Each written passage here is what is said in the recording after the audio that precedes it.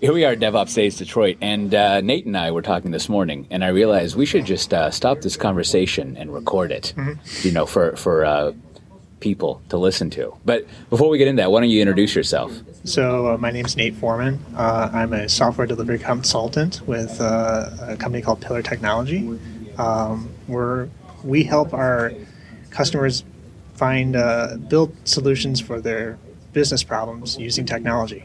And you have like one of those alluring optical illusions for a logo, if I remember, right? Like it shows the outline of the pillar. Yeah. And I don't know, it might be two women looking at each other too, if I stare at it long enough. It's a pretty cool recent change. So what what's your history? Like how did you get into how did you end up there? So consulting is something that's kind of new for me. Prior to coming to Pillar, I worked at Amazon for a little while, building web services. Oh, right. For the marketplace. Right. What is the marketplace? I don't know Amazon parlance for stuff. I guess that's the main thing. So when you buy something from Amazon these days, most likely it's not coming from Amazon directly.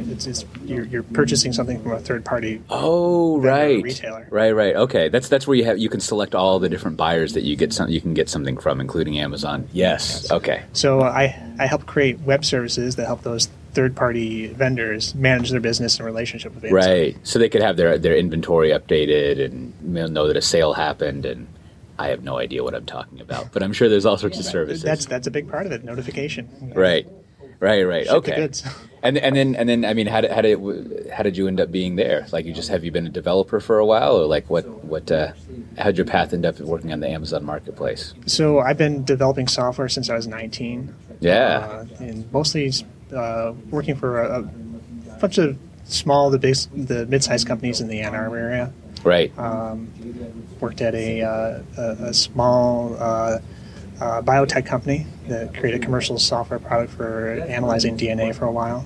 Oh, right. Yeah. Spent some time working in the defense industry, creating radar systems for stealth aircraft. Yeah. Well, I don't know. I mean, I'll let you tell me if you feel this way. But I worked at software development companies they would work on software for technology, and then it's also ones that for people who are very non-technological, like online banking. And it's interesting to span those two areas because the customers you have who are more technology focused tend to be a lot different than the ones who are like, barely know how to use email. I guess you don't have that much anymore, yeah. But I remember back in the online banking days, it was interesting sitting down with literal bankers, right, and kind of going over software with them, and it was fun to see them get imaginative. And I don't know, I imagine in biotech and military stuff, you encounter things like that as well. Mm-hmm. Yeah. So you're basically a software developer.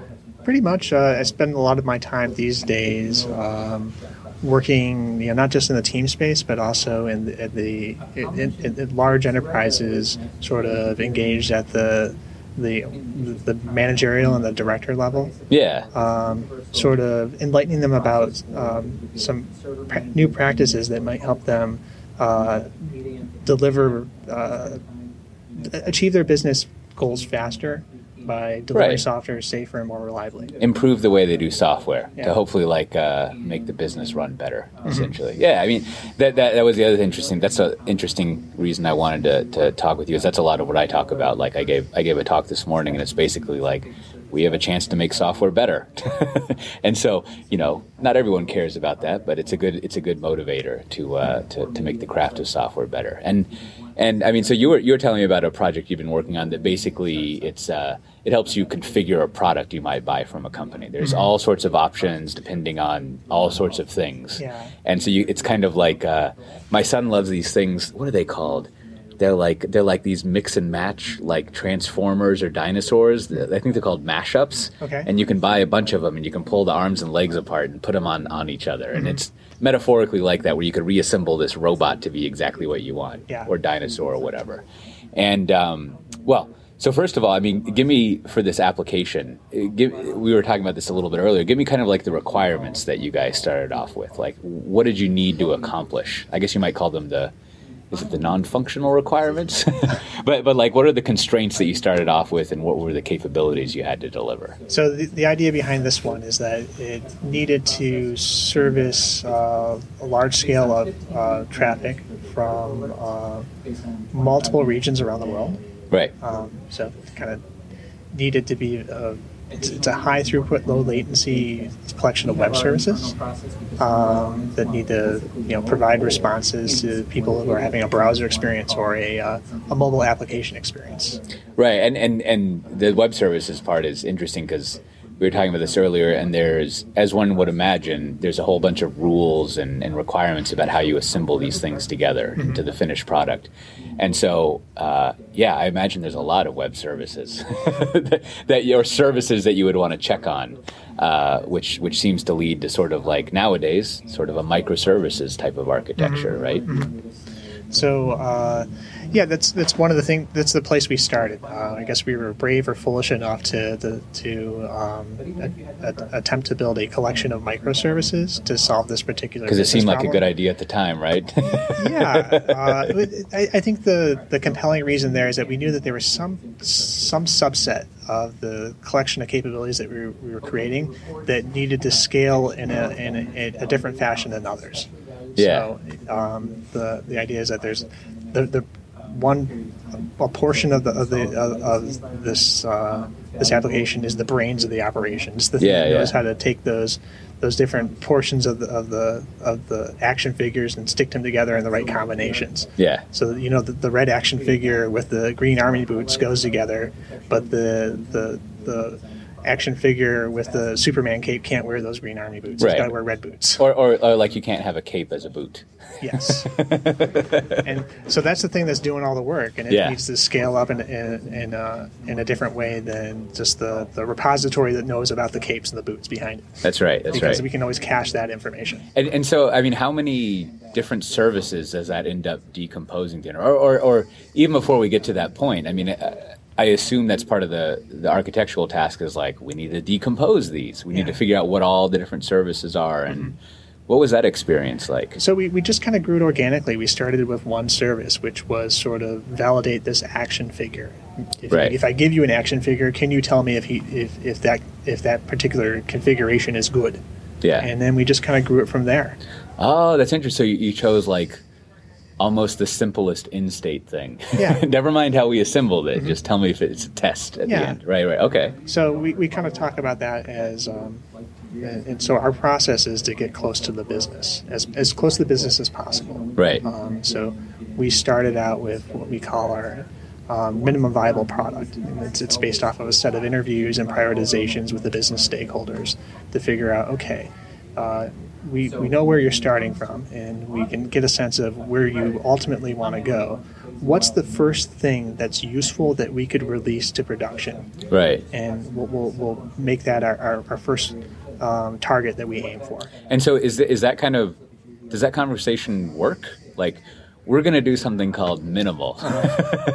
like are people nowadays kind of mentally prepared for the idea of starting small, or do you kind of have to convince them to like, no, we're going to do this small thing and eventually it will get big, or like, how does that play out? In our particular case, it was a tough conversation because they've been thinking about this Army Man configurator for a long time, and our particular client, Harry, had conceptualized the system of the future that would fulfill this role, and had built up a 140-page document describing it in a very aspirational, abstract way. Right. And one of our first challenges was, trying to pick that apart and dissect it and really figure out how we could take the spirit of it and find the minimum sort of the thing to get started with. Yeah, capability set that was possible to build and fulfill their right. needs. And I mean the good intention behind like big upfront stuff like that is sort of like, if we specify everything, we can parallelize it and build it all, and it'll all magically work together at the end, right? And which, that sounds great. but that, I mean, that's the contrast with a MVP or a leaner approach is like, just start doing something. Like, obviously, I mean, tell me if you think differently, but obviously you've got a plan to get to something big, but let's start anchoring ourselves in testing out what works and doesn't work by actually doing something and expand out from there. And the benefit of that approach is that you start to get into the state where you can build incrementally, push out features and capabilities, and get feedback. Did this work? Is this what our customers that we're integrating with are expecting, and is it going to solve their problem? Right. So then I like we've landed on the action figure configurator. That's fantastic. Yes. But so you started off with just a validator service, and then you brought up the next thing is, so what is that feedback loop like? So then what's the kind of feedback that you get that allows you to determine what to do next? So this is a challenging problem when we're a platform within a larger enterprise. So, right. And we have integration points with other enterprise teams that are moving at a slower pace than we are.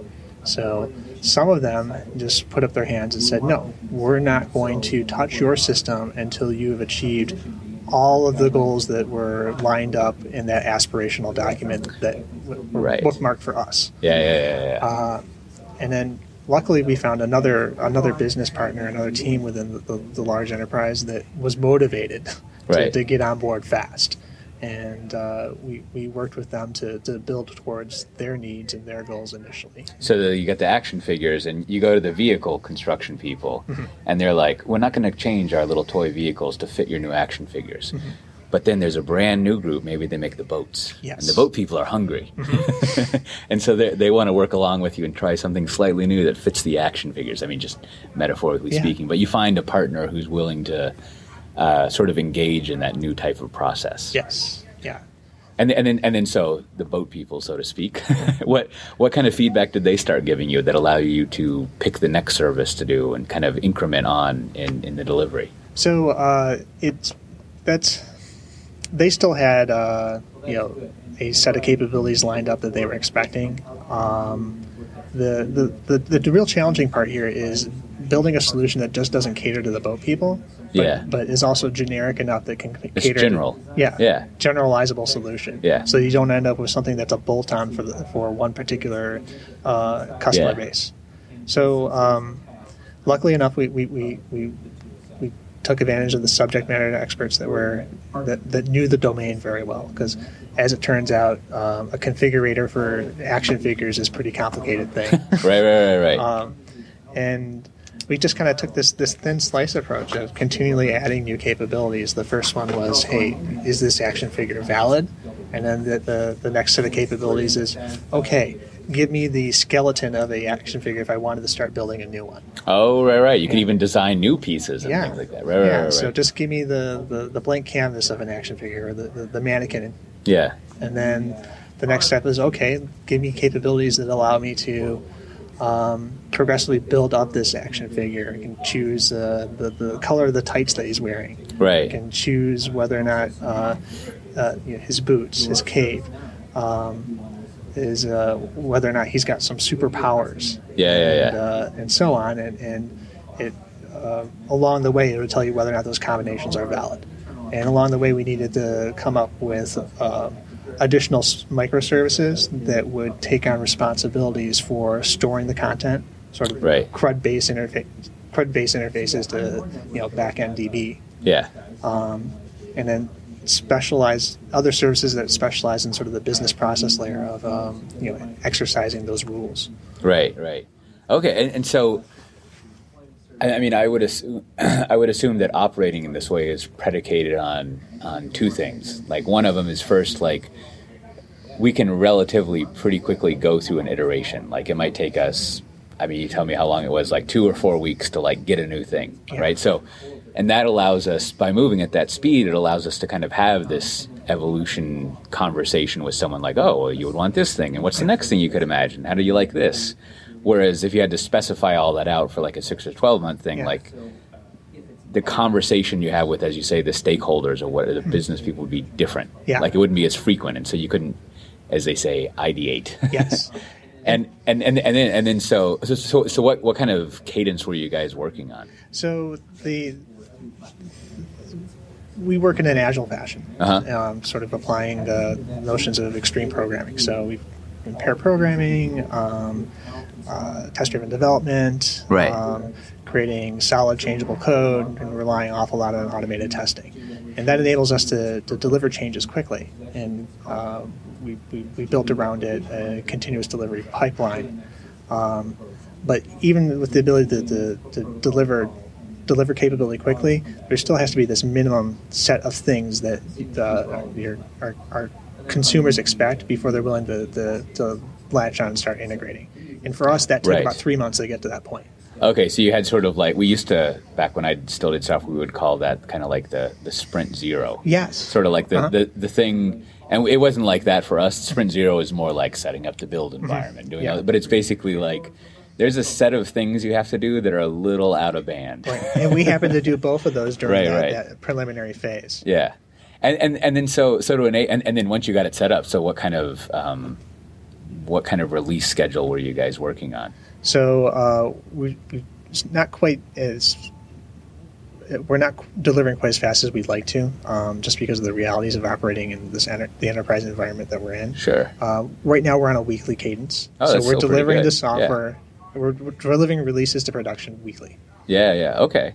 So I mean, and tell me if this pans out, but like basically, so you have conversations about like, oh, I'd like to introduce the idea of an animal arm on a human. Yes. Right. Uh-huh. And so they at most someone would have to wait a week basically to see what that looks like. I mean, maybe it's more complicated and takes more weeks.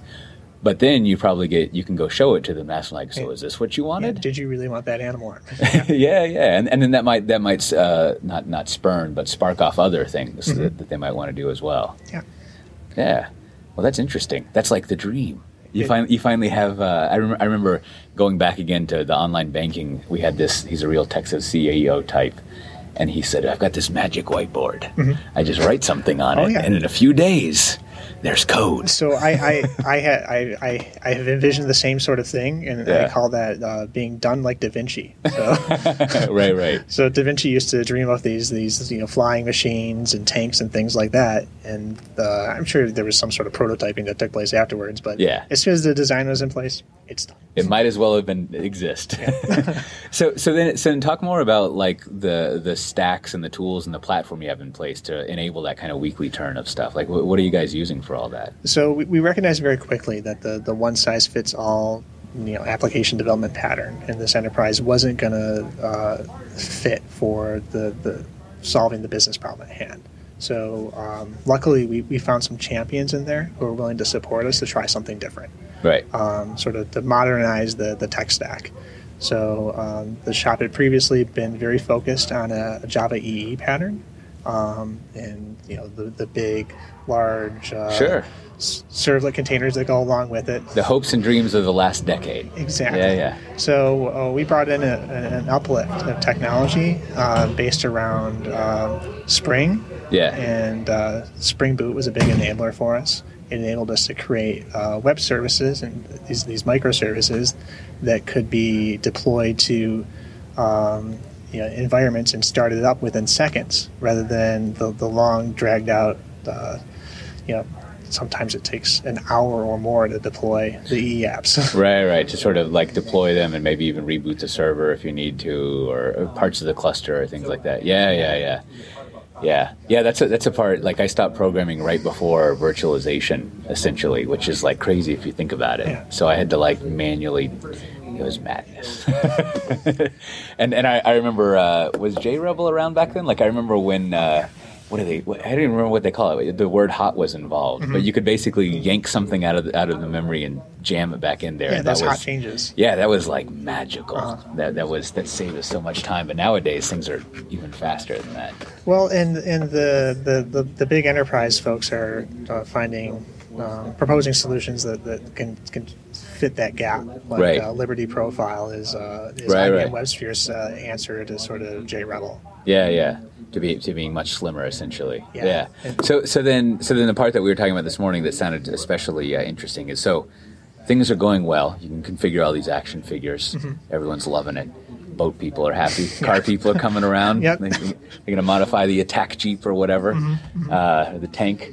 And so then you end up with a lot of microservices. Like, what's it like managing all of that? Because this is a topic that there's not that many people who are like far along with microservices and are getting, like at Pivotal, we call them like day 2 problems, right? And so like what happens like several releases in, and what's it like orchestrating and managing all those things? So we have some challenges in that space.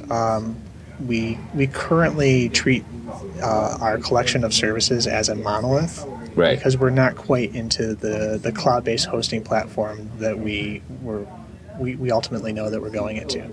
So at the moment, we build them as microservices in our pipeline, and then we deploy them. If one of them changes, we deploy them all. Right.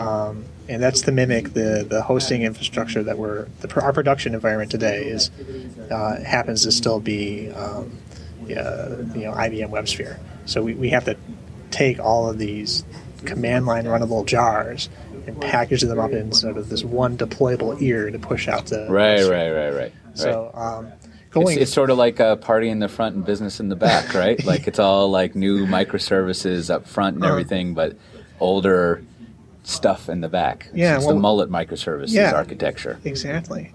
Or Joe Dirt. Or what's the guy, Kenny, from the baseball, what's that HBO show? Where Kenny Powers. Yeah. So you end up having to deploy in a traditional J2E application, but you get that party in the front, as it were. Like you get to, and how's that panning out? So it's okay. We really are itching to get into a platform as a service environment that's on its way. So we're getting ready for the big dance. Yeah. And if you were to like list off, so here's the management issues you have with a microservices approach. Like, what would be some of the top things you need to worry about managing, like that you concern yourself with, or that when you're working on the magic whiteboard, you're like, here's the things we always need to worry about. So one of my chief worry beads right now is sort of orchestrating together pipelines for each independent microservice. Right now, we've got one pipeline that kind of supervises them all. And what do you mean by pipeline in this context? So we've got the traditional CI. You check in, it's going to build, it's going to run your unit tests, and then it's going to create a deployable artifact that goes into our artifact repository. Right. And then from there, its first stop is it goes into a lower team environment that we call Alpha. It's where we run our automated acceptance tests. Okay. So that's doing end-to-end testing on our collection of services in our platform, making sure they're all behaving properly. Right. And if those tests pass, we promote it automatically to another environment that we call Beta. And that's where we do the type of testing. Highly technical terms you guys picked. Yes.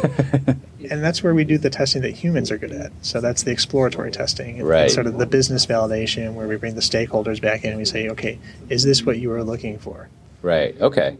And you were saying you have separate pipelines for each service? So right now we just have a single pipeline. Okay. The opposite. Because the next step up there is beyond those lower environments are environments in which we run on the legacy. So you don't have the full reverse Conway's maneuver in effect, essentially, right? It's still like it's like a ball of tentacles, not individual tentacles on their own. Yeah. Right. Okay. And so, looking towards the future, we're trying to figure out, what's the right technology and how should we employ it to have multiple pipelines in place for all of our collection of microservices. So how do you and y'all, like, how are you thinking through doing that? Like, you're a programmer of the world. Yeah. You've heard and seen how people manage that. Like, what are your thoughts on how you would separate the tentacles? So we've been talking to people about tooling.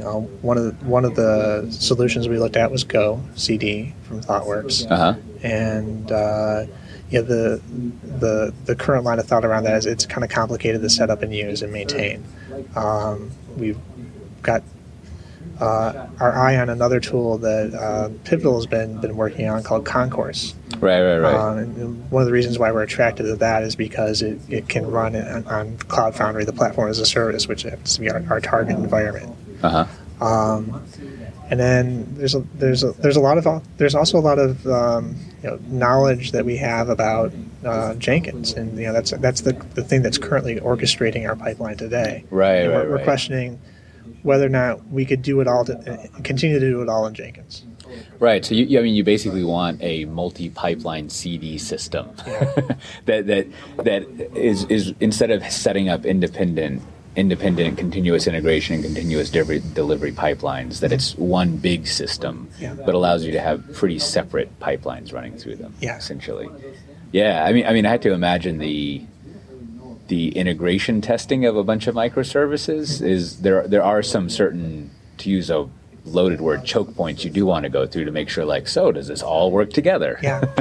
And so we've kind of taken to address that issue. We've adopted an architecture where we have a bounded context. Right. Where from the outside world, they don't know we're a collection of microservices. Yeah. They take advantage of the action figure configurator through one public API, and then from there the requests fan out to our backplane that kind of fulfills it.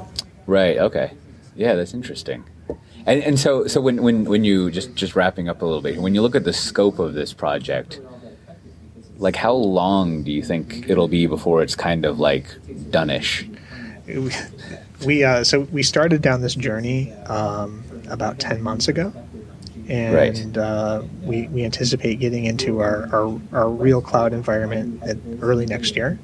And then in time for Christmas next year for the action figure market. Yes. Or at least you can use your gift cards. Exactly. In January to buy those action figures. Yeah. That's a good point. So from there, we anticipate wrapping this thing up within a year. Okay, yeah, that's a pretty good. I mean, from basically nothing. Yeah, that's not too bad. And then do you think, like, I mean, in theory, with like the learnings and the platformy components you built, like if you were to do a similar project, like hopefully you wouldn't have to reinvent the wheels all over again. Yeah. But like, how do you think they would shave down that year time? Like is it always going to be a year just because it takes that long, or can you shave away some of that because you don't have to start from nothing? So there's a couple of lessons that we took away. The first was around the interactions between our microservices. One of the sort of traps we fell into was this notion of two microservices were going to talk to each other. Yeah. We would create this common sort of library that contained the transport objects that flow in between the REST API. And we would create a client library that would enable anybody who wants to use that thing to just go ahead and have the convenience of a prepackaged library for making those calls. Got it. Right. So you had client libraries for all the different services, Yes. essentially. And then I assume there's like data translation stuff in there too for the data models, right? Exactly. Okay. And so that's super convenient, but it also creates a lot of churn in that if you make one change to the API that might be for one particular consumer of it, everybody changes and needs to be redeployed. It's like if we made a change in the English language and you had to go change all the books. Yes. Yeah, that's a great analogy. Right. Yeah, that would not be easy. So we took some advice from some folks from Pivotal on an alternative approach to ditch the client libraries and just duplicate the transport objects. Okay, so basically the client is responsible for the transport objects, basically, in the yeah. I've always thought that was like one of the major differences between, like, I don't know what to call it, RESTful thinking versus SOAP-based web services thinking, where the SOAP people were very SSD. Obsessed with what you just described. They're like, we're going to have all the libraries, all the data, like the stuff in the middle of the services is really well specified. And I feel like in the RESTful world, it's not that they don't specify that, it's that they're very blasé about it. They're just like, here's what it looks like. Good luck to you, right? Like, tell me if this comes up in this project, but that's what I would notice back during the heyday or the beginnings of REST is their theory was like, this is so simple. We can document it in like one page. I'm putting that in air quotes. That you can write whatever client library you want, and therefore we don't need to maintain things. Yeah. So we're definitely not operating with that assumption. So we're in order to make this work, we don't want to have versioning. So we're adopting this notion of everything has to be backwards compatible, and as soon as it's not backwards compatible, it's a new API. Yeah, no, that makes sense. I think that's almost like big boy microservices, big boy and girl microservices, in the sense of like, yeah, once you release it, you have to support it. Yes. So another key you can't just go out of business or whatever.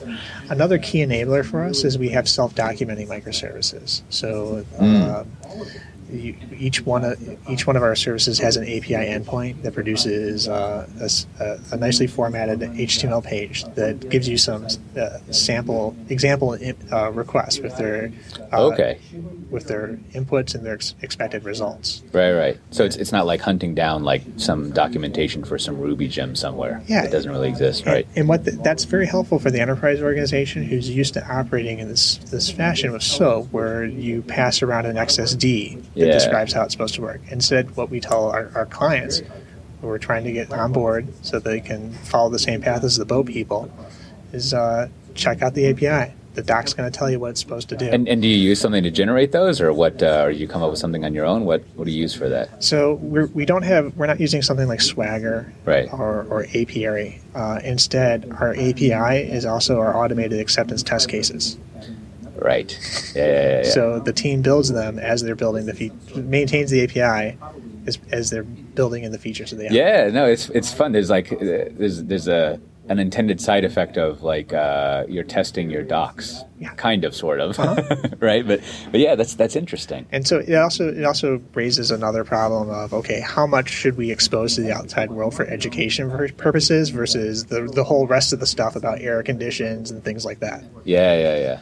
That's interesting. We kind of segregate them a bit. So then the last thing I wanted to ask you about, and are there other like exciting times with microservices things that you've come across you want to go over, or? I think those are the high points. Okay, yeah, no, that was good stuff. I mean, it's always good to talk about like I said, there's always a lot of like, here's microservices in theory. There's not a whole lot of in practice talk, so that's always interesting. So when you're going over our whole action figure thing earlier, it sounded like there's a huge amount of what in the software vendor space I would call product management going on, right? Like thinking about the services as a product and what people want, and like is that a fair, like, do you think there's a lot of basic, are there people called product managers, or where does that role manifest itself? So what we've observed is that there's a lot of different stakeholders within an enterprise organization. And, having a product owner who's bought into taking on the risk of trying something new is a key enabler for this. Right. So it's definitely like a product owner, like the person who's responsible for their product. And do they end up doing like product management, or like? And by what I mean by product management, I mean there's a couple of things outside of a vendor context. I mean, in a vendor context, I always think a product manager ultimately is responsible for, let's make sure people give us money for this software. Not for like sales and execution, but like, let's make sure this software is in such a state that someone would actually want it.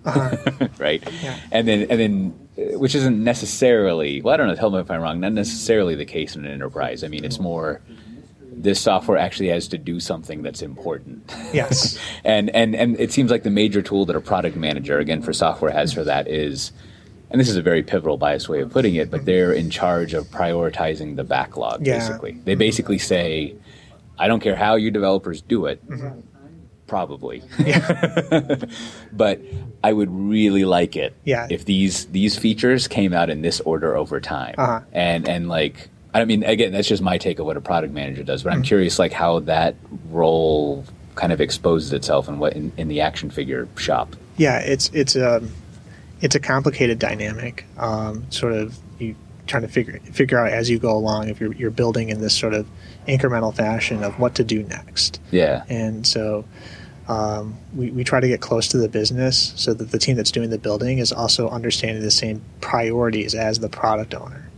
Right. And so we want to understand, not just the what and the when, but also the why. Yeah. So it sounds like there's at this point in time, and this is probably like this at most enterprises, someone like yourself, the agile ninjas or whatever, they have to do a little bit of, mechanical turking of the product manager, right? Like, because there's the capability for the product owner, for the business side to do it, but they probably don't quite know the craft of software and product management. Right. So part of the job is kind of like educating them and bringing them along and training them. There's tension there as well. They're not turf wars. It's just that we're the high price consultants, and if they had their way, that we would have our heads down building all the time. There's stuff, right? In order to successfully build and operate, we need to be part of the solutioning. Yeah.